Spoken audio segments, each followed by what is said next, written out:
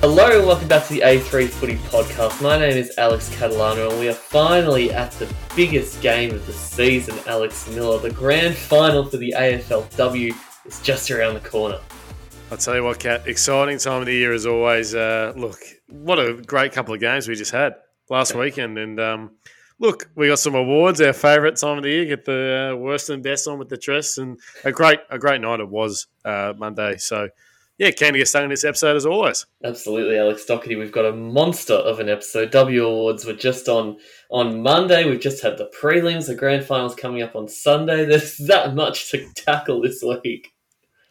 Yeah, I know. Good luck trying to cram it in about an hour or so, Kat. But tell you what, it's one of the best times of the year, isn't it? The end of the season. It's been a cracking finals, hasn't it? And two prelims that have delivered and then some, Kat. And very keen to quickly get stuck into these before we get into the big stuff. Absolutely. Well, prelims, first up, boys, we've got to look back at the weekend past because two major results, obviously, Miller. We've got the Roos and the Lions through to the granny, but they both had to really do it the hard way. And Brisbane especially, Geelong were pushing them all the way through in this game. And I think if it weren't for Shannon Campbell getting slung down in the last quarter into the forward line, they might not even be in the grand final. Very true, Kat. Very true indeed. I mean, the Cats had a great final series. I think their back end of the year was very interesting. It was very patchy. We were worried about them heading into November, and they've done really well. They've done really well, and I think it's just a group that we talk about a lot with Geelong, that this group of players just needed that finals experience. They've got some players that have been through it before, but it's a good effort. But, yeah, Brisbane had to grind it all the way to the end, and I think they did really well, the Lions, in clearance stock. The big thing was they got dominated in the ruck. Geelong 51 hit us to 30, but Brisbane won the clearances, and that speaks to their midfield depth, which we've talked so much about. We've got some exciting votes to get us later, but it's just led by, I think, Ellie Anderson and her standards around contests. She was just huge again on the weekend. Yeah, look, it was another one of those games where you half expected Brisbane to grind it out, but even when they had Dakota Davison go down with that injury just before three-quarter time, we sort of sensed it was in Geelong's hands in a respect, because without their star key forward, who's sort of almost carried their forward line in a respect this year, who was going to get the job done? And when Ashton Maloney kicked that goal last quarter, they got themselves up. It was like, right, let's see what they can do holding on to this lead, because I didn't think they were going to kick another goal. No. I think at that point, all the petrol tickets were spent. And that's not a knock on Geelong. I think they'll learn from that next year. I think what we've seen and what we've learned out of Geelong this year is that they can honestly put it up with the best. And we've seen we saw that do it to Melbourne, albeit they were in very bad form last week and the week before, where they torched Essendon for a half. So it's just finding that next step. And I think they just need to get a little bit more extra fitness in heading into next year, because we've seen the players like Georgie Prasparkas, Nina Morrison, Amy McDonald all have really, really good games in among the congestion. And the forward line's really clicked, even with Chloe Shear sort of not at her best and not at 100%. Yeah. Ashley Maloney's been a revelation. Jackie Parry's had a much improved year. And players like Kate Sermon have injected something into that forward line. So they find an extra layer of fitness next year. I think the Cats can really push for a grand final berth. Yeah, and we saw that in the last quarter. Players, especially senior experienced players, making uncharacteristic turnovers. They had those two out on the fulls coming out of the back line, which, Geelong hasn't been playing sloppy like that basically all season. Even when they did have their down games, they're still a very clean, good ball use team. So, look, it is something they'll learn from, but yeah, just the tenacity of Brisbane, Miller, to stay in this game. And we'll talk about this young lady in the votes, I'm sure, all of us. But I said it, I reckon I said it about a month ago now, but I said Belle Dawes was a big game player, Miller, and she has just kept showing up in this final series. And I think this might be one of her career best games so far. I think so, Kat. I'm going to go out and say that I think Isabel Dawes is one of the most, if not the most underrated player in the comp. In terms of her work, she doesn't get talked about enough, I think, in terms of what she does for Brisbane, in terms of making their tick, not just the little things on game days when she's not the star, but when she needs to step up, she's the player they look to. And she's the one that gets the group up and about and lifts them. And as you said, it's sort of it's hard to say coming of age because she's still so bloody young, because she's just been so important, I think, for them all finals. And I think a lot of the Brisbane players can really hold their heads up high in terms of their effort through the whole series. And I think another one of your favourites, Kat, she was huge. Again, I think her work rate is incredible. 560 metres gained is the big thing that jumps out from all those stats. The amount of territory she covers, Kat, is just untapped, I think. And another goal for her as well, Doc. She's been hitting the scoreboard this final series quite amazingly, and really all season. She's finding goals, which Sophie Conway's been really big on that for the Lions, but all has added that to her game too now. I think I said it maybe 3 seasons ago. Once Orla starts kicking goals, you watch out. She's going to be unstoppable, and she started doing just that. Yeah, well, first of all, on Belle Dawes, I think everyone of us here would have thought at the start of the year, with Emily Bates leaving, that was a massive hole in their midfield. We all thought Belle Dawes was going to be that player that stood up in that absence, and it's taken a little bit of time to get going, but her last month has been nothing short of incredible. With Orla O'Dwyer, Kat, I think you're bang on. Just her last month as well, in particular, has just been incredible. It's almost like we've seen her go up another level in terms of her impact with the ball, in terms of being able to garner meterage with the ball and being able to have impact on the scoreboard as well. So, yeah, she's almost turned into 2021 Orla O'Dwyer, where she just completely blitzed the field with her skills on the wing. Just want to think as well, I thought forward line wise, especially with Dakota Davidson, still we don't know what's going on with her at the moment, but the news is positive.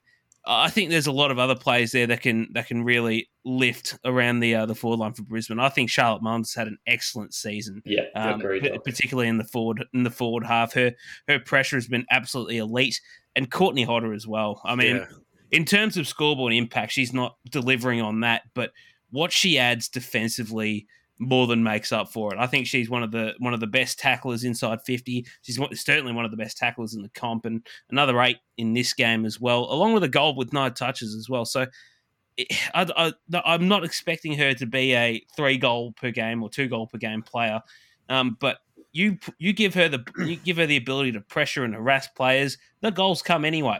Her leadership as well, Doc, is very important. I think she's a sort of a steadying head for the Brisbane group, and it's what they've got, Kat. They've got the great blend. They've got the experience. They've got the young players coming through. They've got the players that have achieved the individual stuff at the highest level, and they're just doing their roles for the team. And as we said, Geelong gave them a good run, but Brisbane's class, I still think, is something that's pushed them hard.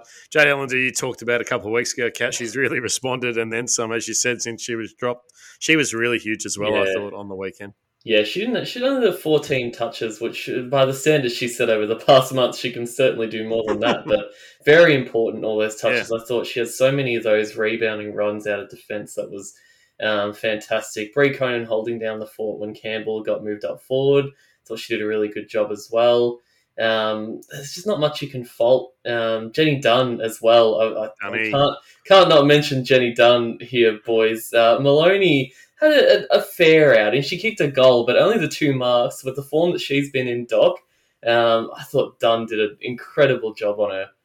She's been an unsung hero this year, hasn't she? Her and Poppy Bolts, particularly in that back half, because, as we said earlier, Shane Campbell's been trialled more as a forward this year, and we've actually seen Bree Conan play a little bit more in the midfield as well. So that means it has to have some magnets changed around and some players integrated into the system, and Dunn's certainly been a revelation this year. I think she's played nearly every game, hasn't she? Yes, it's good faith in her from staffs, really. I mean, I've talked about that a fair bit this year. You can see the difference in the coaches who give these kinds of players coming into the team these roles, and Louth has done that really well with Maloney as well this year, especially being a key forward. It's not something that's easy to come into the AFLW and just suddenly do that, but she's done excellently, and I can't fault Geelong. The midfield was great again for Sparks and Morrison. 2 really, really good games. McDonald maybe a little bit lower on her output than normal, but I think they're getting there. They're getting very, very close to that finished product of what this team can be. And I think come next season, you'd be saying they're another chance at the flag, Geelong, if they can just get that extra step like they didn't this time around. Let's talk votes, boys, because it's going to be a very, very hotly contested field, and I know, Doc, you were saying that there's going to be a few players still in the mix here that can take it out come Granny Day. Start us off, mate. Who have you gone with your 3-2-1 here? Yeah, I'll start with the one vote, and it goes to Nina Morrison. I thought she was probably the best cat on the ground. She had the 20. She had the 20 disposals, the 15 contested possessions, 6 intercepts, and 9 clearances. I thought she was an absolute force. She's been an absolute force all final series. So she's had an admirable effort. Nina Morrison, one of our lovely favourites. We gave the 2 votes to Orla O'Dwyer, as we've said. Her offensive abilities in this game was almost unrivaled on a wing, and kicked 1 goal, had about 20-odd touches, and 500-odd metres gained as well, which was an absolute menacing game on the wing.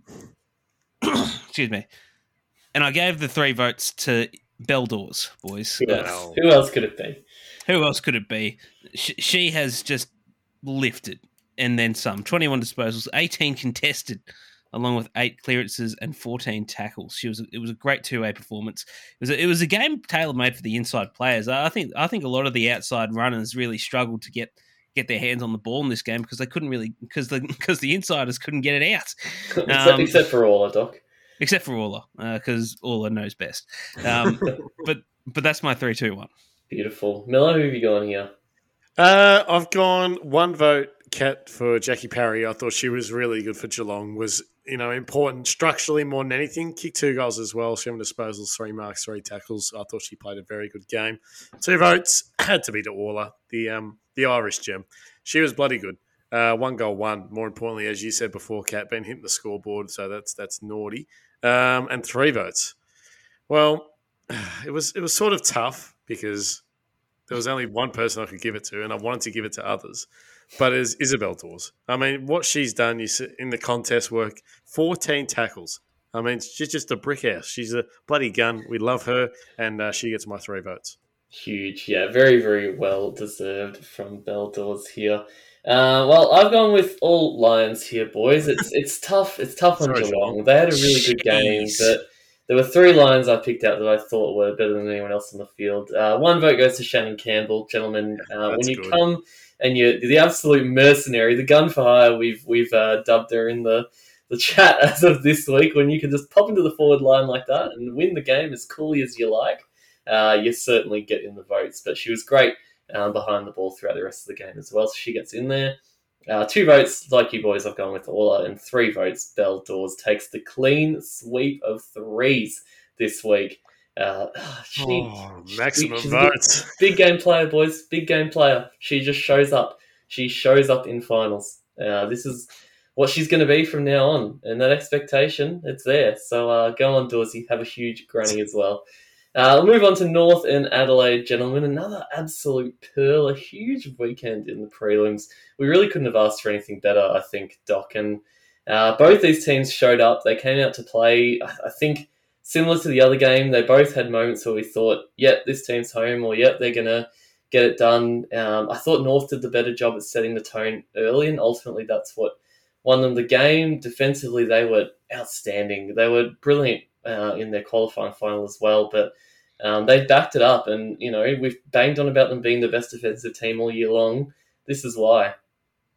Absolutely. I think if you look at the watch back the replay, Miller, I think that first half pretty much won North Melbourne the game. I thought their tackle pressure was outstanding. The way they set the ball up was set up their defense behind the ball was elite. And the way Adelaide sort of carried themselves in that first half, it was almost as if they were, scared to bloody do anything with it. A lot of the times they were fumbling the ball around, a lot of easy kicks, sideways kicks when either a metre too short or it was fumbled. That's perceived pressure, and North Melbourne are absolute queens at setting the pressure. And again, they were absolutely outstanding in this one. Dominated the contested possessions, dominated the clearances pretty much from the word go. And their forward line cohesion was absolutely outstanding. Talia Randall, boys. I said maybe a couple of years ago that the move to the forward line looked really, really good. I think she could win a league goal kicking medal. Maybe it was two seasons too soon, but she has just absolutely lit it up this year. And she's actually, her kicking for goal has improved so much in comparison to what happened 12 months ago, 18 months ago, 2 years ago. Yep. Even going back to round one in Tassie, where I called that game on Wharf Radio, and she missed about 3 or 4 easy shots on goal, and she has really worked hard on that forward line craft, and it's really showing it at the right time of the year. Well, I'm on the board, though, with what you said, Kat, is that the defense won the game. I mean, they just stood up so well, as you said, the week before as well. They've just been so good as a unit, not just the back line, but the midfielders as well. And I think that it's something that's probably put them in good stead for a lot of the year. I think that we were questioning what North could do forward of the ball, and their big thing is they've been able to lock teams down. And it's credit to Crocker and the coaching staff. I think they've really looked at what this group can excel at and do well, and I think he's done really well. I think the big thing is that everyone's knowing their roles and limitations. No one's trying to do too much, and it's just the role players. I mean, I think Bellaretti, we've talked about all year, is a big one. Gat as well. Jessie Ferguson, what else can we say? Ferg. My God. Lulu Puller, again, Miller. Another really good game for her in the finals. Maybe Lulu Puller's, what are they feeding them up in Brisbane? Because these players come out of there or playing in there, and they just perform on the big stage. Her kicking was great, Kat. Was really, really good. Yeah, Craig Sarsovich Paddock. he's absolutely training these players in some kind of way, because, geez, she was good. But I got to give the Crows, a big shout out too for another team that was once again tipped to maybe drop down the ladder, and they got all the way to this point. They finished on top of the ladder. They were also once again a kick away from getting themselves into the grand final. We need to be talking about Anne Hatchard's screamer every single day of every single week for the rest of time, Doc, because that is just absolutely ridiculous that you can just pull that out when there's a final to be won and a grand final spot on the line. She just goes for the biggest ride of her life. And keep in mind, Kat, it was about 3 minutes to go in the game, so well, the legs wouldn't have been feeling great at that point. No, and she still manages to soar about as high as Gary Moorcroft. So. No, that was a freakish mark, and look, we should be talking about that. It'll be the greatest mark we've seen in AFLW for a long, long time. I think just a terrific sit.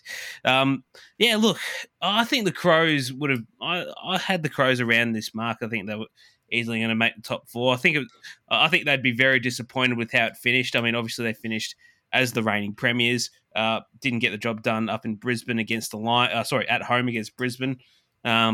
And that probably is where it all sort of set in motion. I mean, they obviously responded against Sydney, but yeah, they'll be very disappointed because they had their opportunities inside 50. Granted, they got belted around the contest, but they still got enough of the ball. They got enough outside run and carry to try and generate something. And the defense, as we've said at the start, they just couldn't.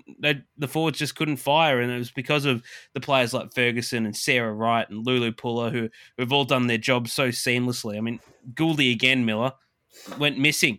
Stevie Lee Thompson didn't really go anywhere when she went forward to the ball. Randall got shut out by Ferguson. I think she was carrying something, Chelsea Randall.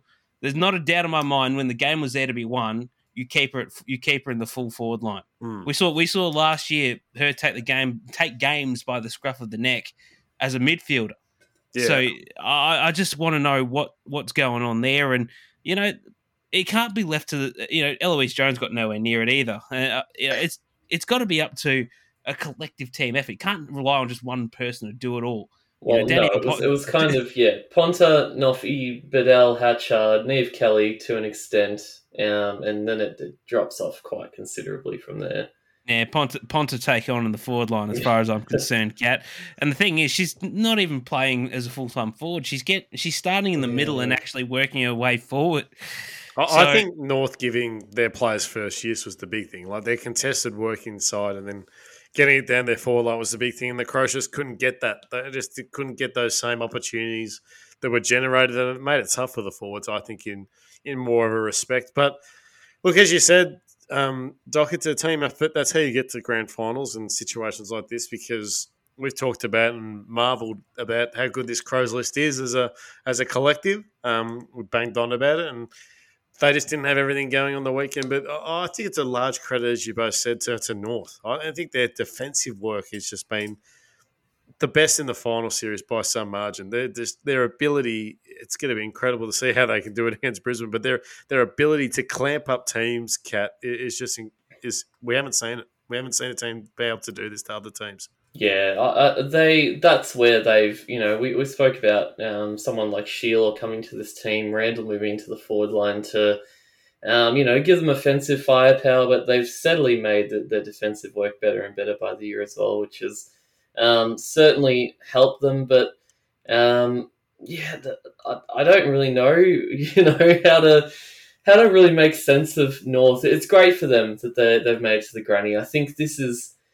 At this point, Doc, that they've got to be saying this is our year right now, because if they do win, or even if they don't win the flag, you look at, is Carney going to go on? Is Sheila going to go on? Yeah. How many more years of Jazz Garner's prime do we have left? She's 29 now. She'll be 30 next year.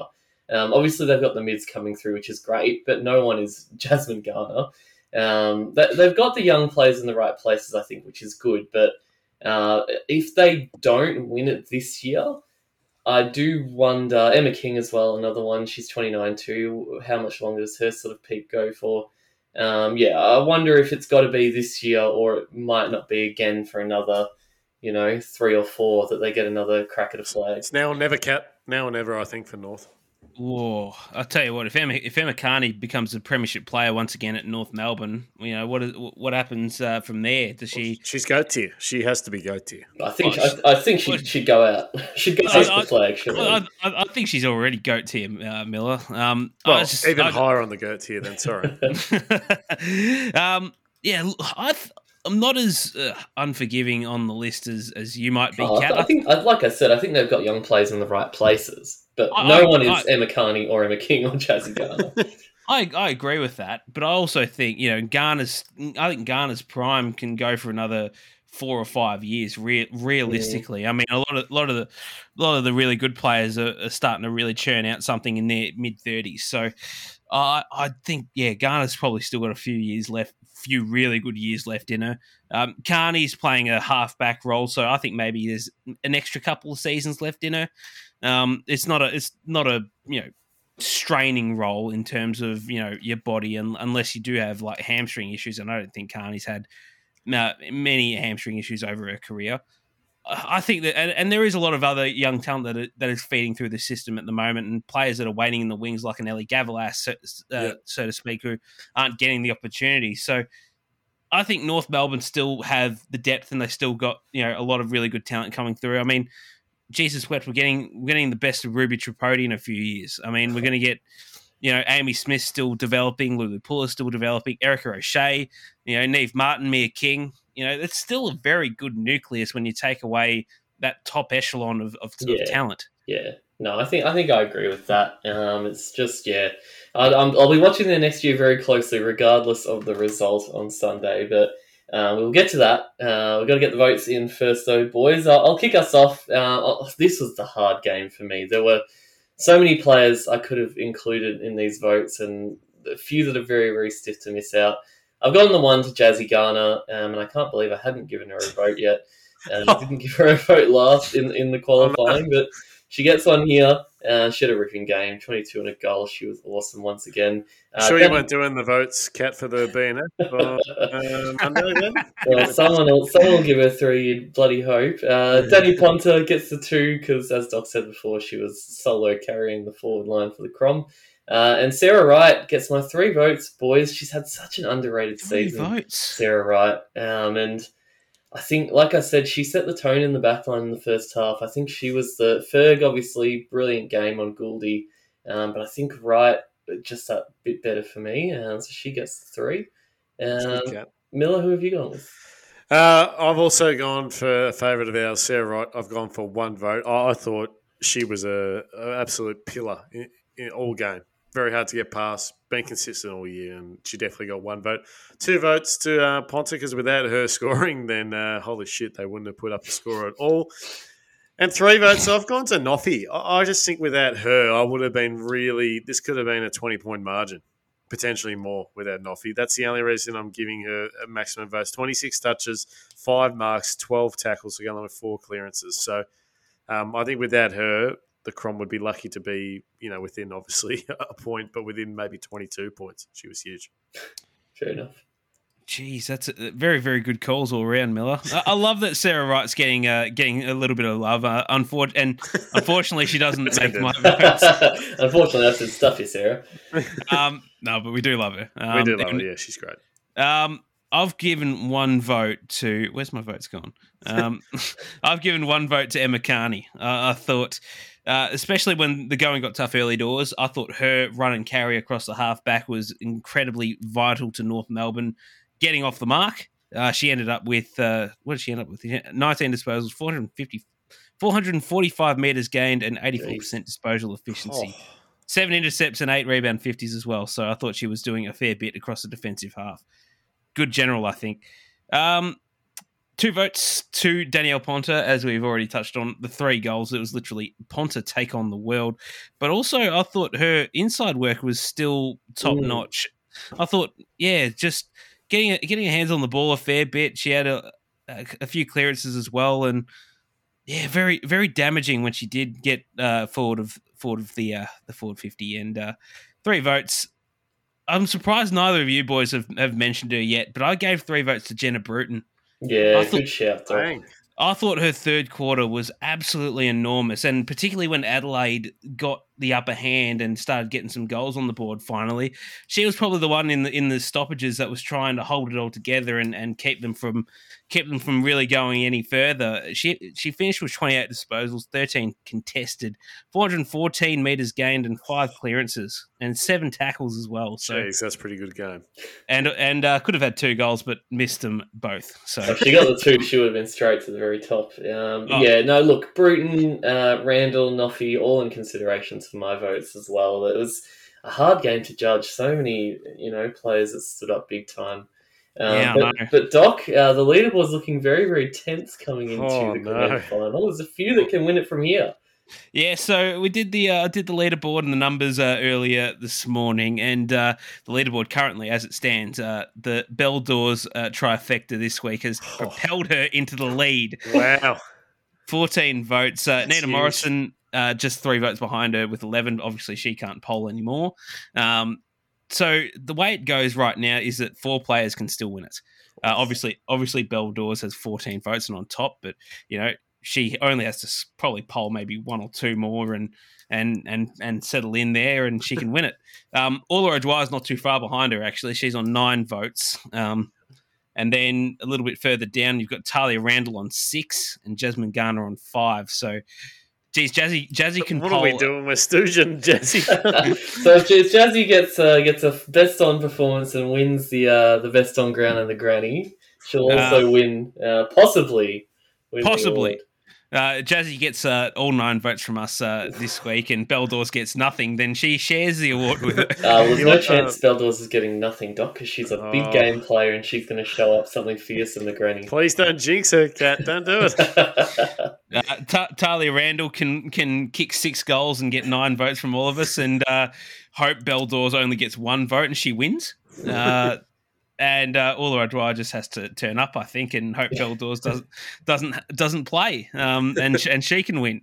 Belle's in the box seat here. Yeah, she's in the box seat. But Nina Morrison 11 votes, Aden Hatchard 9 votes, Danielle Ponta also on 9 votes. That rounds out the top 5. But also honourable mentions to Amy McDonald on 8 for the Cats. She's had a pretty good season. She's very, very good final series from all those girls. And so I think we've done all right here. We've made for a nice little tense race. Very, very keen to see how we close it out in the granny. But we've got lots of awards and things to hand out at the moment, because if you missed it, the W Awards was on Monday. And we have our traditions that we have every single year for both the Brownlow and the W Awards. And one that is always anticipated very, very hotly is Doc's best and worst on the red carpet, or the coral carpet, in the case of the AFLW. Doc, I know you're always very, very thorough with this, and you've been crawling through these pictures and finding who's the best, who's the worst. I'll leave it up to your discretion, mate, whether you want to go best or worst first, but I know it's going to be a treat in both categories. Never fails to entertain the masses, and this year will be no different, albeit I really had to scramble because it was a busy week at work. But we'll start with the worst ons. Let's get them out of the way because, actually, to be honest, it was actually quite a good night in terms of dress sense. There was very few, serial offenders. I wish the Brownlow would take notes of that, Doc. Oh my God. I think the Brownlow could take notes on a lot of things. Dress senses from the WAGs, not the voting process. Behavioural awareness. Definitely not the voting process. I think that needs to be binned, but that's a story for another day. Let's start with the worst ons. We'll start with this one, Ruby Slasher. Now, usually she's on point with a lot of her dresses when it comes to the coral carpet. This one completely missed the mark. First of all, the dress, the color of the dress is a disgusting champagne green. It's almost like a blend of that. And if that wasn't bad enough, the thongs. What's going on with that? Look at that. What is that? What is that? I don't know what's going on there. No, I don't know what's going on there. That just it doesn't hit the mark for mine. Sophie van der Heuvel from Essendon. Now, this was actually quite a nice dress. What lost points was the colour of the dress. Oh no! It's brown's not a very attractive colour, and as well. There's also bonus points there because the tan she's wearing is blending in with the dress. So she's morphed into one, eh? She has morphed into one, and that didn't really come off that didn't come off well at all for mine. Goodness. A couple of your girls, Miller, made the worst ons. Look. I'm very, very high on the very ugly yellow dresses, and Isla Sheeran, you have been caught. What's going on there? That's no. That's no good. No. And Gabby Seymour, I'm not quite sure what she's trying to pull off there. That looks like another shower curtain setup there. Couldn't do without this one because she's leaving at the end of the week. But Nicole Livingston, that's you've been waiting for this to plot her in this. Absolutely gone bang on her here. Do you think she was never not getting in this? You're a fool. No. First of all, that dress is too long. Second of all, that sort of top half looks like she's wrapped it around in toilet paper. I was going to say, what it looks like the paper towel. Someone's run out and just said, "Yep, wrap her up." She's gone for the half mummified costume on Halloween, but she's run out halfway through. Hey, Mummy 5 movie isn't out yet, Nicole. Yes, I believe Halloween was last month. Thank you for stopping by, though. Who else we got here? I'm just scrolling through. Oh my God, this one. Now, Nell Morris-Dalton's been a bit of a serial offender over the last couple of years. I think it was a couple of seasons ago she rocked out in a really horrid sort of 1970s grandma shower curtain vibe. This year's outfit is, I don't know how to describe it, boys. It is brown. It is it's very, very loose fitting. It almost looks like a potato sack going wrong. It does look like a bit of a potato sack. Whoever's her fashion stylist or whoever she gets fashion advice from should be arrested and fed to the lions at the Melbourne Zoo because lock her up and throw away the key. I think. Doc. And also, it is 6 o'clock, 7 o'clock in the evening when they walk through the coral carpet. You do not need to wear shades. You look like you almost look like a crack dealer. I knew that was coming, Doc. I knew that was coming. No, she's a serial offender, Kat. That's no good at all. Couple of the Port girls here looked pretty boring. I thought one of them will get into the votes, but Alex Ballard's wearing a questionable pattern. Two-piecer there. Look, and is that Julia Teakle next to her? Because hang on. Yes. That ostrich bottom is not going to get away with it. Oh, dear. Who else? I think The that's it. ostrich. I think that's it. Get us into the votes here, Doc. Oh, dear. Get us into the votes, and we'll start with this one. And probably could have made 2 or 3 in other years, but very lucky to sneak in here for one, and that goes for Kate Sheilor with her dress. Now, first of all, Sneakers dress, that's an automatic cross. But secondly, it's the colours of the dress. She almost looks. It's almost like a Bilson's can I'm looking at here. It's like a mixture of colours, and it just doesn't work. And it's like the kids at a Bunnings that pick up all the colour samples and just bring home about 20 in a pile, and then just throw it on the floor and said, "They can dress out of this." I'm not sure what's going on in the head department with that selection. Nah, it's not a very good one. Geez, lucky to get one vote. Should be getting maximum more.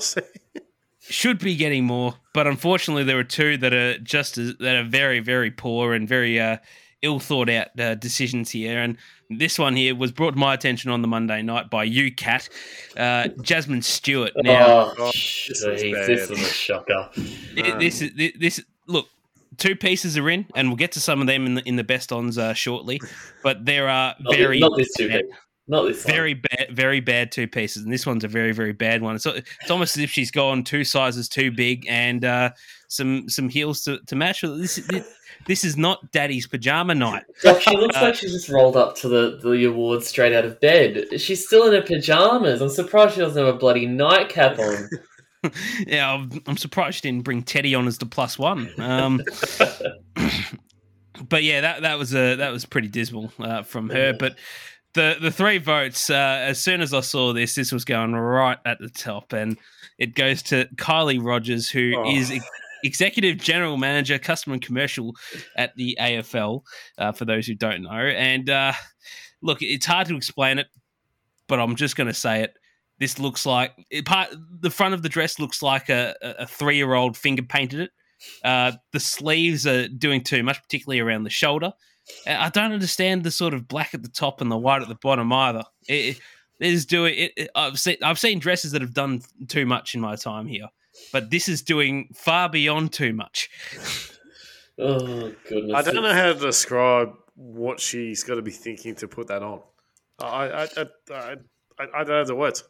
I don't know either. Did Andrew Dillon put her up to that as a dare or what? Someone lost a bet beforehand. Yeah, those are some bad ones there.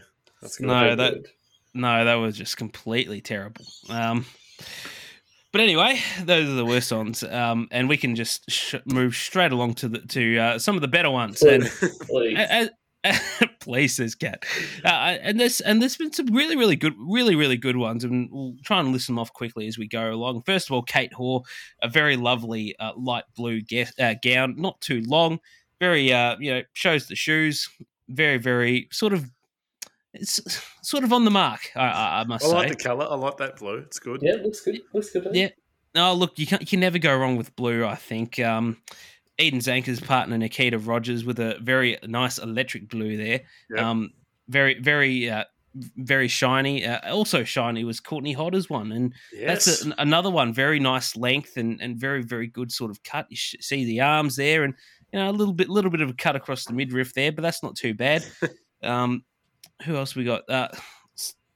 A lot of the Collingwood players were terrible, wore terrible dresses, but a few of them that weren't. A few of them that weren't. Grace Campbell and Lauren Butler with lovely black gowns there. Grace Campbell almost looks like a vintage one for mine. Almost something you see out of a 1960s movie. Very very stunning. Sarah Rose one was very very questionable colours because there's a lot of colours and a lot going on. But I think what makes it a standout is that it's complemented by black. You can see a little bit of black around the dress there, and the bow ties is a lovely touch. I mean, Rowie just doesn't miss. I like the style. You got to be Rowie to pull something like that off. I think. Couldn't have it on everyone. Tell you what, Ruby Slasher could use a thing or two from how to dress like a superstar. Some of the Saints girls were bloody terrific as well. Ash Richards, nice icicle blue there. Serene Watson was very, very close in getting the best ons as well. I thought that was good. Get up. that's the yellow you can pull off. It is a hard yellow to pull off, but it's not doing too much. With a bit of shine on it, it takes the yellow away. A lot of people make this mistake where they go with just flat yellow, like canary yellow or sand yellow. This is perfect. It's not doing too much for mine. You're listening, people. This is the fashion expert saying you're wearing the wrong yellow. Taking the advice here, I think. Need to listen to this. Absolutely. Also, Indy Tahu with the lovely pink dress as well. I like that pink. That's good, strong colour. It's a lovely pink dress. And I suppose, I forgot to mention, red is a very, very hard colour to not pull off unless you're Laura Kane. That is a shocking dress. No. Cop that, Kano. No. But anyway, we'll get to the votes. And the one votes, it doesn't go to anyone in particular, but I thought many of the players who wore 2-piece suits on the night really, really stood out. A couple that I have in mind here: Matty Prasparkas and Cody Jarks wearing the 2 pieces. Cody Jarks wearing a nice blue suit. That's a great colour, and Prasparkas with the nice little checkered outfit as well. That's risky, but I think she makes it work. The only time you'll hear Alex Doherty compliment Cody Jarks on this podcast, I think. And the last time. Yeah, maybe the last time. Actually not listed yet, Kat. Don't ask me. Ask Woody anyway. Sabrina Frederick, nice velvet suit. I haven't got it up here for you boys, but you should go back and have a look at that. It's a very lovely velvet, maroon coloured suit. Not very nice. And Erin Phillips, first time she's in the best ons after the redemption. Had her in the worst ons a couple of years ago, Doc, when she was wearing the sneakers with the dress. Someone's finally delivered the memo to her that dresses and runners just don't work. This is a much better, much more easier sort of outfit to go with. A nice little white and black 2-piece suit. Shoes, you can see them. Very, very nice. The 2 votes for mine goes to another player who has worn another bit of yellow. But it's Yellow Roberts' GOAT tour. Yes. Getting it done on and off field, Doc.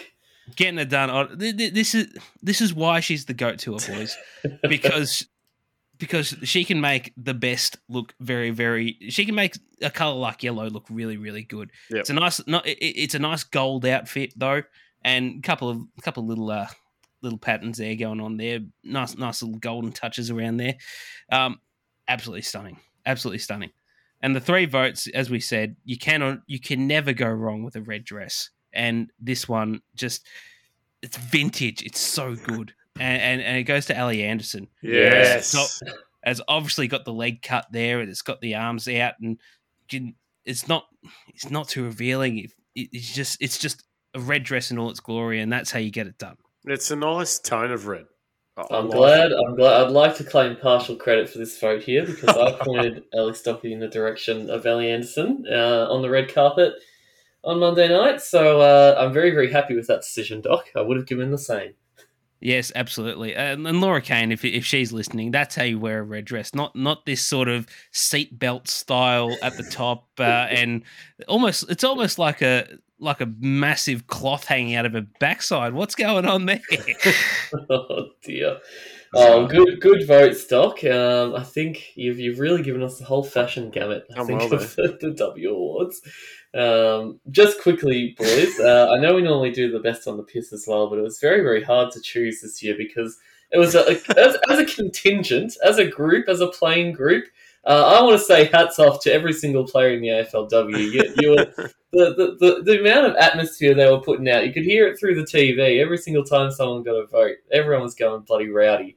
I've got to give a special shout out to the Hawks table. I think every time Tilly Lucas Rod got a vote, they went absolutely bananas. The Port girls for their lovely assortment of Instagram stories with Mum. Mum being Erin Phillips, of course, with her night out with the kids. And the Suns girls as well, who did a full tour of the world on their Instagram stories and seemed to think they were everywhere but at Crown Casino on Monday night. So that was bloody fantastic. Good year from them. Good effort all around, though. Very, very strong work from the girls this season. We've got our own awards to give out, boys, so we'll just quickly run through a few of these. Obviously, they all got given out on the night, and congratulations to Mon Conti for winning the league best and fairest, as much as we agree or disagree. She did win it in the end. And Zali Goldsworthy as well, getting the Rising Star Award. We love Zali. She's had a plague review. Oh, she's been huge. And of course to all the All-Australians as well. Some first-timers in there. Really, really good to see. And a great team, 2 wingers and all. I was very, very happy with it, aside from a few exclusions. But first up, boys, we're going to nominate who we would like to give the MVP to. I think it's probably going to be pretty unanimous that we're all picking Jazzy Garner, surely. Yeah, has to be. Has to be, Kat, no doubt about it. Yeah, I thought it was absolutely criminal that Jasmine Garner has once again been treated with contempt by the umpires in the vote count. I mean, Jesus, wet. You can only Jasmine Garner can get 2 votes for getting 39 touches and a goal. I could just see the look on the North table, the faces of all the girls at the North table going, shit, here we go, we're on again. By about round 3, they already knew that Jazzy wasn't going to get it. But she did win the Coaches Award. She did win the Players MVP as well. So the coaches and the players know what they're talking about. And she might be on for a grand final, best on ground as well. You never know come the weekend. Other options I had up there, boys. Ebony Marinoff, surely she's got to get honorable mention for the year she had. She was just outstanding all season long, Nuffy, and there's very, very little. Conti would have to be in there as well. And my rogue pick for an honourable mention is Bonnie Too Good, boys. I mean... Oh, of course it is. Doc, what? She had a ripping season, Bonnie. I'd honestly nominate her in there as well. I know she didn't kick as many goals as some of the others. Obviously, Kate Hoare, Eden Sanker, yes. Dakota Davidson, but... shit, Bonnie had a great season. She was huge. Yeah, I like that call, Kat. I think Bonnie was elite in terms of... I feel like she went up a level, really. She really doubled all her averages and everything this year. And I was going to talk about it with the most improved players, really. Like, she's gone to an elite sort of level, Kat, where she can sort of single-handedly put this team on the back and say, all right, it's hurting a bit, my back, but let's go and win a game with you guys on it. So, yeah, she was huge this year for sure. I like that call. Absolutely. Yeah, I want to put forward a couple of other mentions for the MVP. I thought Laura Gardner, who finished second in the Coaches Association votes, should be up there for mine. Ali Anderson, I thought, had a very consistent year, particularly across the home and away season. And I reckon Claudia Whitford as well should get a mention. Liftford, just the way that she has carried out, but particularly when Charlie Rowbottom had been in the wars time and time again this year. I think she deserves a special shout out as well. Yeah, no, I like that. Most improved player, Miller, interesting selection here. I guess you said Bonnie Too Good in the mix, but who else are you looking at most improved? I mean, Laura Gardner was one we talked about seamlessly throughout the year, Kat. Yeah. I thought she went to another level. I think as well, there's quite a few players, I reckon, at the Suns. I thought Litford. I mean, really, I've got Whitford in my group here. Litford went lit mode. She was absolutely huge, I thought, and she was really just added another layer. She's like an onion cat. She got another layer, and I thought she was really she was huge. I thought she was massive. Neve Kelly and Claudia Gunjaka, too, I've written down here as well, Doc. Neve Kelly, I mean, I didn't think she had a showdown medal type performance in her, and then she had about 3 or 4 more of those kinds of games throughout the year. She's turned herself into one of the premium wingers in the comp, and I've talked plenty about Gunji in the past month. You all know I love Gunji. Most improved for sure. Most improved defender, I think I'd give to Gunjaka pretty easily. Absolutely, that's a great call, Kat. Yeah, I think Ali Morfitt should be up there as well for most improved. Obviously, has just come across in leaps and bounds and would have been a runaway winner if she hadn't got injured. Mia King's another one for mine. I think deserves a shout for most improved. I think all of her numbers, particularly across the contested possessions, went up significantly this year. And also, just want to try and get the stats from her this year. But I thought, even though it was a pretty shit year for the Dogs, I thought Elizabeth Georgia-Stathis really turned up at another level this year. Yeah, her move to half-back, Doc, I thought was really, really good. Yeah, I thought, particularly once we got to the halfway point, I thought she really started to take it upon herself to try and provide that run and drive across the halfback and try and add a little bit of something across those defensive half stoppages as well. And I'm just trying to get bloody stats up. Yeah, average career highs across the board: disposals, marks, tackles, meters gained, rebound 50s, a lot. Yeah, no, good shout. The other one I'll just throw in the ring quickly before we move to the next one. Anya McDonough, boys, I think we kind of forgot about, the year she had. Another one, like we were talking about Maloney before. It's not easy to come into this league as a key forward when you've barely played the game. But all the way up until her last 2 games of the season, she kicked a goal in every game. I thought she showed that she's going to be one of the key forwards of the future, McDonough. So she gets in that mix for mine as well. For most improved. Another one as well, just quickly, Miller, Kate Dempsey. Yes, great. We've rattled and raved about her all year. She's turned into one of the star wingers in the competition and one of our favourites, of course. She averaging over 20 possessions this year. I think her work rate, Doc, has been a large part of her getting that more use, and she'd run for days. I mean, she'd get her in get at the cattle dog track. She'd bloody go for yonks. She was huge, massive in terms of talk about teams out a shit season. We were shit too, and I thought she was a shining light week after week with Mon. So that's a great call. I like that. Yeah, huge. We'll go to Rookie of the Year. This is a hard one to decide, boys. Obviously, Zali won the Rising Star, and I'd well and truly have her. You all know how much I love her. A couple of rucks, Ellie Morfitt and Matilda Scholes. Both of them, I think, have to be in the... I was going to say Scholesy Cat. She was huge for Port. Great year, Scholes. I mean, she just came up out of the sandful like she'd been playing in the AFLW for, 5 years already. Awesome season, and the GOAT tour, it's hard to believe she's only 18 as well.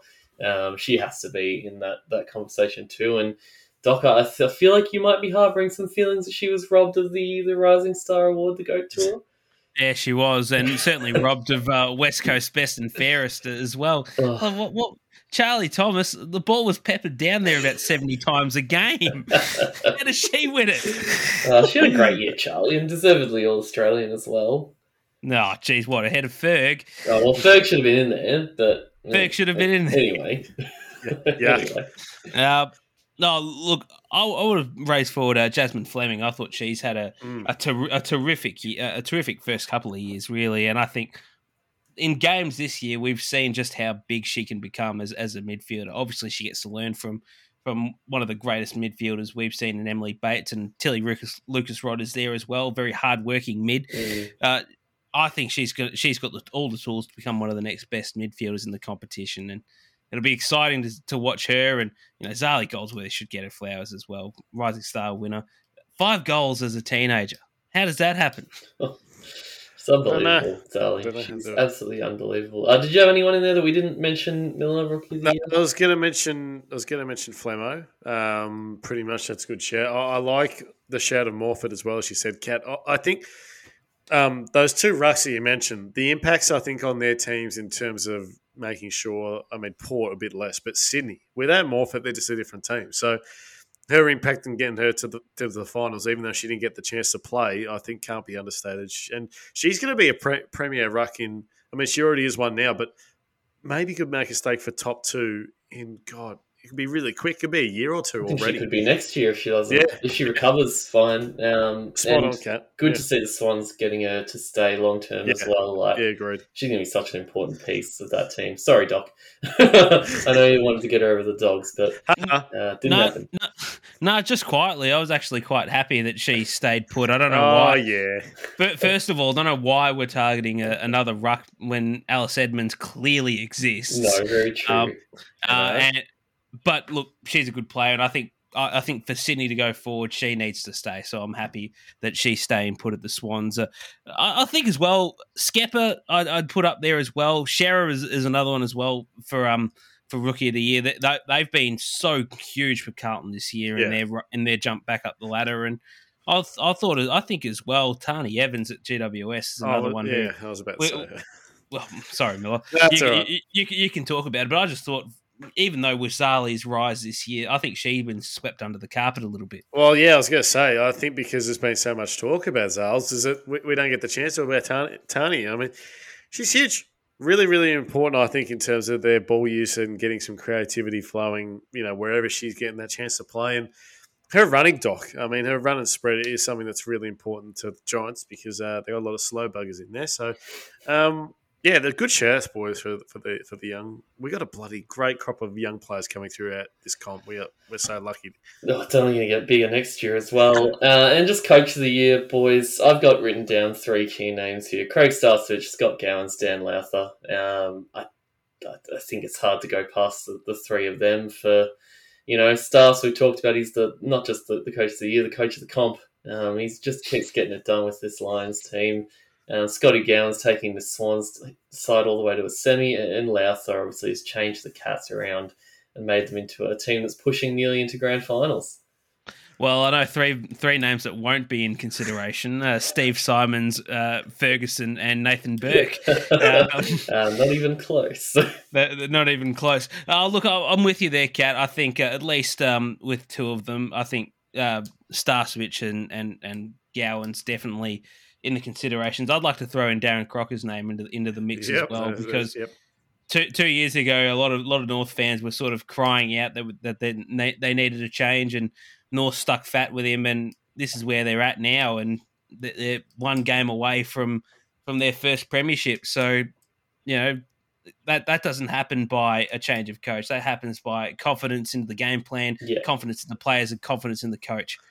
Yeah, I'm big on Crocker. I think that what he's done in terms of the confidence getting them back into it, Doc, because they were really discouraged. They've had a lot of campaigns when they've fallen short and haven't gotten as far as they should have. And as you said, calling for his head and then some, really previously. So I think that North are going to be pleased with what they've got. And Cameron Joyce as well. I think the Suns sort of defined expectation a little bit, but I didn't think they were going to be as good as they were. So, yeah. There you go. All right, good nominations all around, boys. I think it's a big, big season, and great to see so many standouts across the league in all categories, really. And like we said, congratulations to everyone that won the awards and got into the All-Australian team on Monday night. But we've got our own All-Australian team that we've been building up to basically all year long. This is the real team, Cat. This is what we want.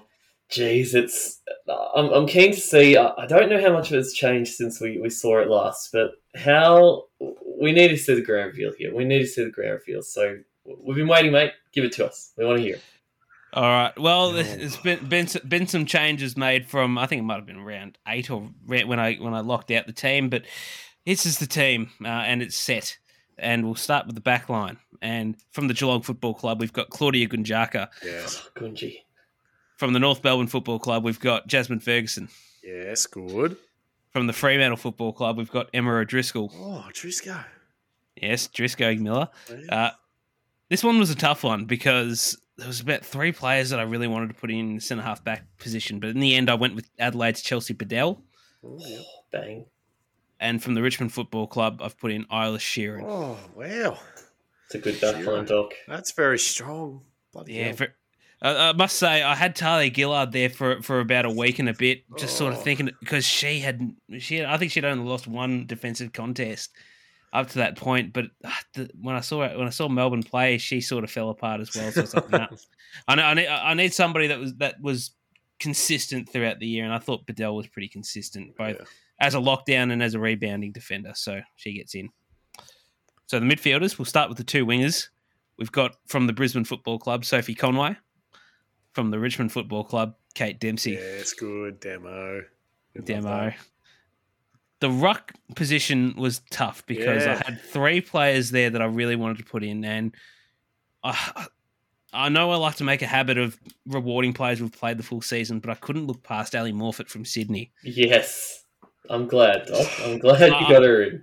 I just couldn't. Look, I think it just speaks about the ruck division. I think the ruck division needs to lift a little bit next year. Nothing against what Sabrina Frederick's done and what Mim Strom's done, but I think a lot of the players went backwards. I think Talia Hickey's production around the ground went backwards. Lauren Pearce has been stagnant. Alice Edmonds certainly went backwards this year. But yeah, Ali Morfitt went about 5,000 steps forwards and really cemented herself as the number 1 ruck in the comp. Good call. Starting in the guts, I've got from the Adelaide Football Club, Ebony Marinoff. Yeah. From the North Melbourne Football Club, Jasmine Garner. From the Brisbane Football Club, Ali Anderson. Oh, bang. Jeez, that's a bloody strong... You can't get through that midfield. That is huge, Doc. You cannot go through that midfield. How have you picked that, Doc? You've done well because there's so many bloody good players to pick. Yeah, well, there's more on the bench, so stay tuned for that. But we'll get to the forwards. We got the wingers as well, Doc. Cool. Yeah, he had Conway and Dempsey. Conway yeah, Dempsey. Yes. Yes. Sophie Conway, Kate Dempsey. Please keep up. Yes. Please keep up. Sorry, too many players flying around. He's fallen asleep at the wheel, eh? Team bus has crashed. We nearly crashed into the mountain, Miller. Oh, shit. The forward line from the Melbourne Football Club, Kate Hoare. From the Essendon Football Club, Bonnie Toogood. From the Adelaide Football Club, Danielle Ponta.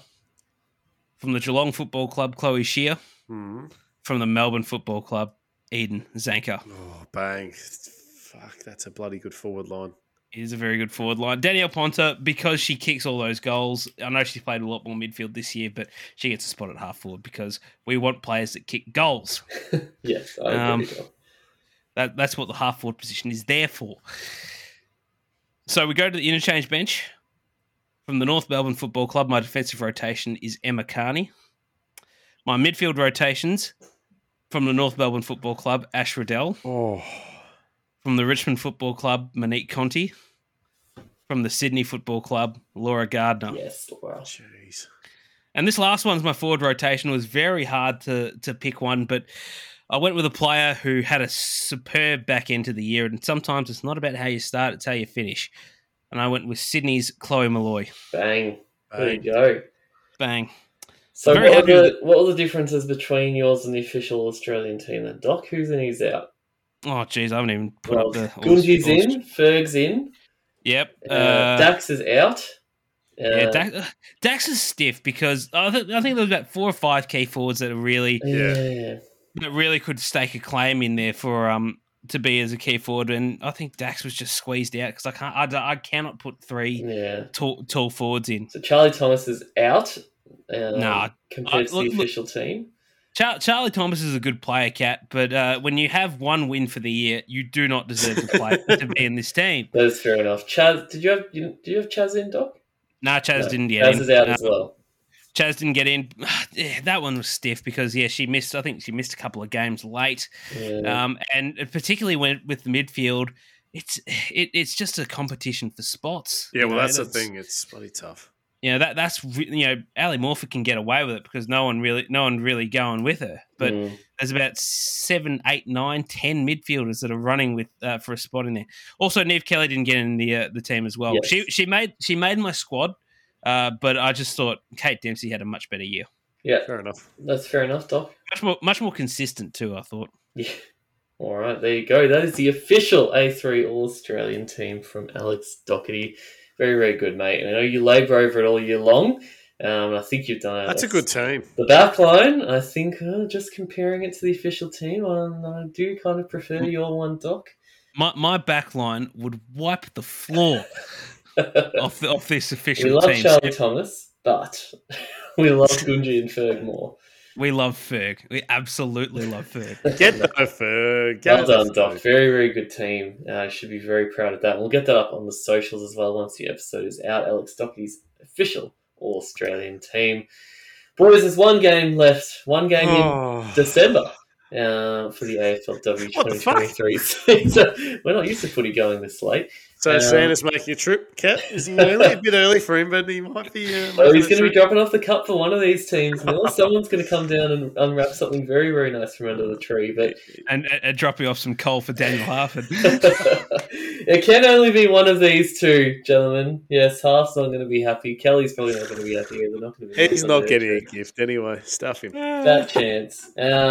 But it's going to be very, very, very important matchups all across the ground, boys. The teams are out. No outs for either team. So as far as we're aware, it's going to be the same teams lining up again. Dax is in.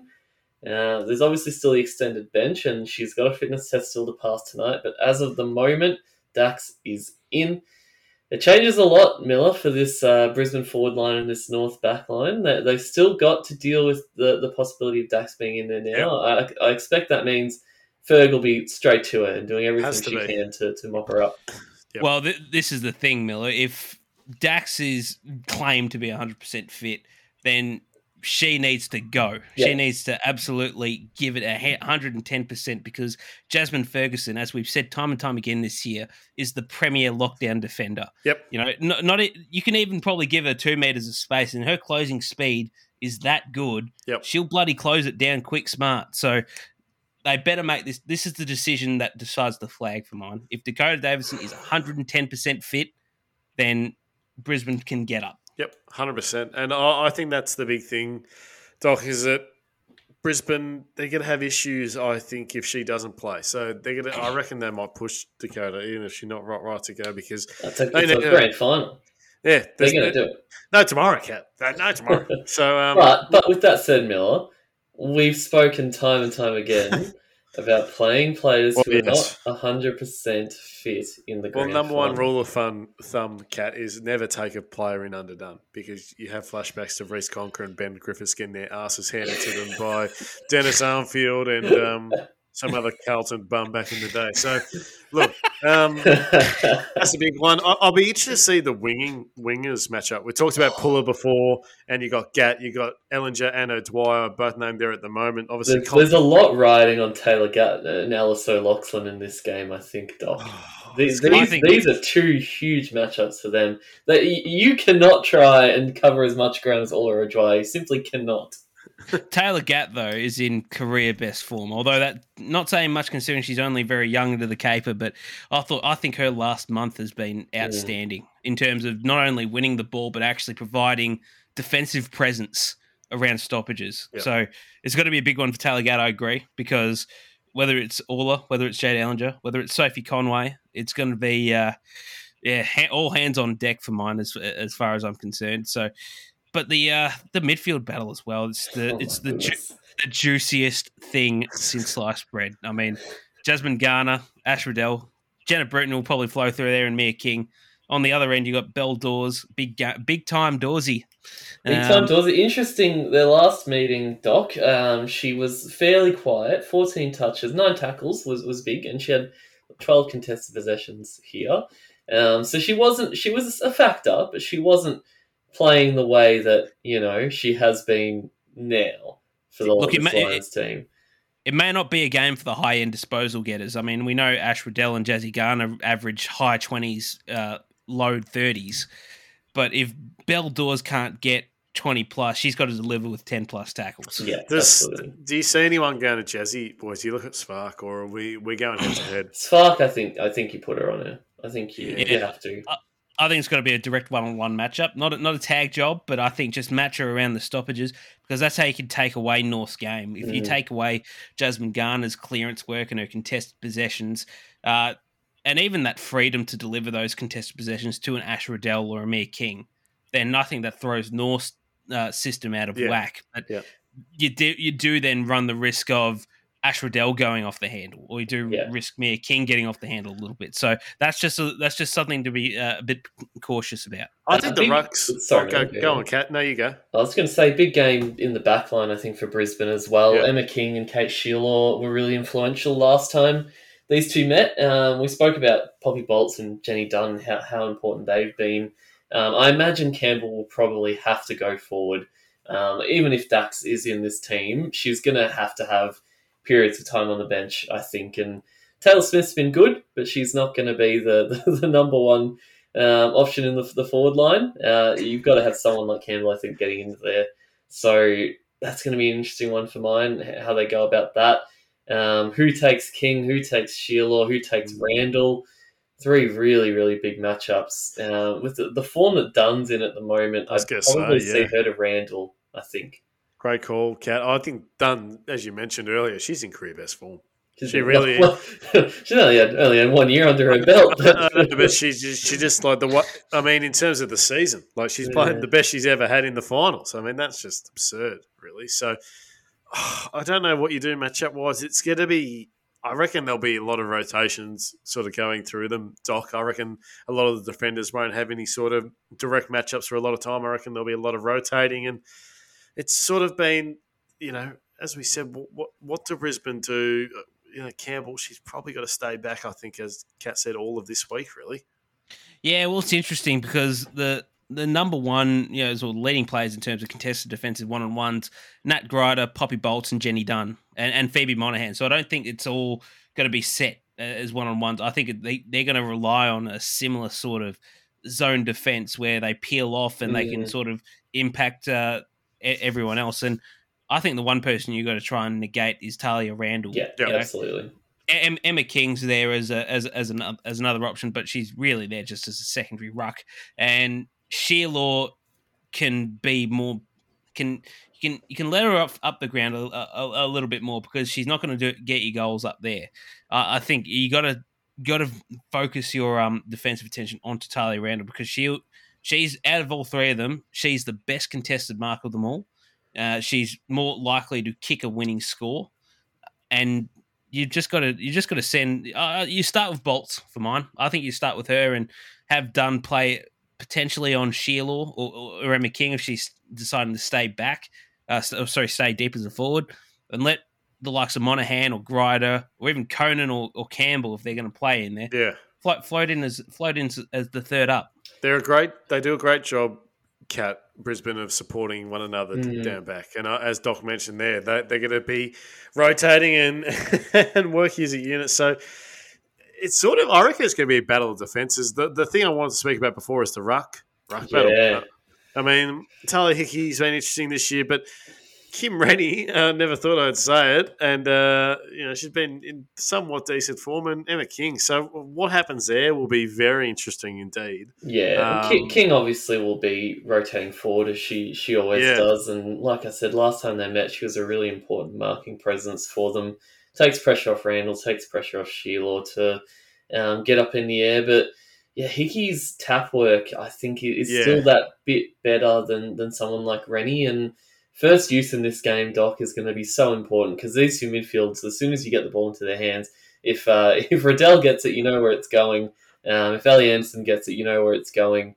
First use is going to be very, very massive factor in this game, I think. Yep. Yeah, it's interesting when you look at the especially the ruck numbers between both Hickey and Rennie. Obviously, the thing that stands out is that Hickey attends more ruck contests. She averages 56 a game. Rennie only averages 39.3. There's a bigger, a more fairer split between her and Emma King. Yeah, but Rennie almost averages the same amount of hit-outs to advantage as Talia Hickey does. Rennie averages 5.8, Hickey 6.1, despite the fact Hickey averages 25 to 16. So this is a big one for Talia Hickey because we know that she can go on the ruck for a long, long time and win her hit-outs, but she's got to make them count. You can't just palm it down and let Jasmine Garner run onto it or Mia King or Ash Riddell because that's where you're going to lose the game. Yeah, quality of tap work will be the key, Doc, won't it? Yeah, and what the numbers are showing is that Hickey gets the hit-outs, but it just doesn't sort of they're not going anywhere. Yeah. Then I think she needs to have a big one because 6.1 hit-outs to advantage on more hit-outs is a worrying sign. I rate her tap work, but I think that has been, like you say, Doc, one of the reasons why she probably hasn't been in her best form this year compared to a few seasons past where we thought she was going to become, one of the top 5 rucks in the league. She's maybe dropped a bit below that standard this year. So if there's any game to find that form again, it's in the grand final. But I want to see, we've talked about teams like Adelaide, Brisbane, Melbourne getting a lot out of their role players. I think that's what North have to do this week. Miller, Puller's been great in the finals, Gat playing in great form too. But players like Eddie, O'Loughlin, Erica O'Shea as well out of the back line. Amy Smith, assuming Neve Martin stays in this team. You just want to see those 1%ers from all of them. Puller's done it well. Gat's done it well. O'Loughlin, when she's on, does it well. But just every single one of those players. Eliza Shannon, too, down back. Another one who's been contributing You need to see all of them doing that because for a lot of them, for all of them, really, basically every player in this team, this is going to be the biggest game of their careers. Well, that's the big thing, Kat, is that we've talked a lot about the stars. They're all going to, I feel like, sort of nullify each other in a way, how bloody good they are. Because it's going to be down to these role players, as Kat mentioned, Doc. I think that whichever group of that sort of mid to bottom 6 players on each list plays the best football they've ever played in their lives will get their team the win. And I think especially on North's end, O'Dwyer just is such a... O'Dwyer and Conway, and then you had Ellinger and 3 of the best outside players of recent form anyway in the league. And so many of those young players, Doc, are what North has to come up against them. So they've really got to have a big one here. Yeah, well, it comes on to the players like a Tess Craven or an Amy Smith or, like you said, an Eve Martin who's only just new to the Capers. So, yeah, look, and on the other end as well, you got players there, Powger, Charlotte Mullins in her first finals, first grand final as well, which is pleasing, and Lily Postlethwaite as well, who I think has been a very underrated figure in that half forward line. The Poss, get around her. So look. You can tell it from both. You can see it from both sides. Really, it's going to be those sort of players that get them over the edge, and another player as well, like an Ellie Hampson, who can really throw a weight around the middle and add another dimension into the stoppage battle. I need to see her used more throughout the middle, Doc. She's been wasted too much sitting in that forward line by Stas. It's the only one of the very few critiques I'll throw his way.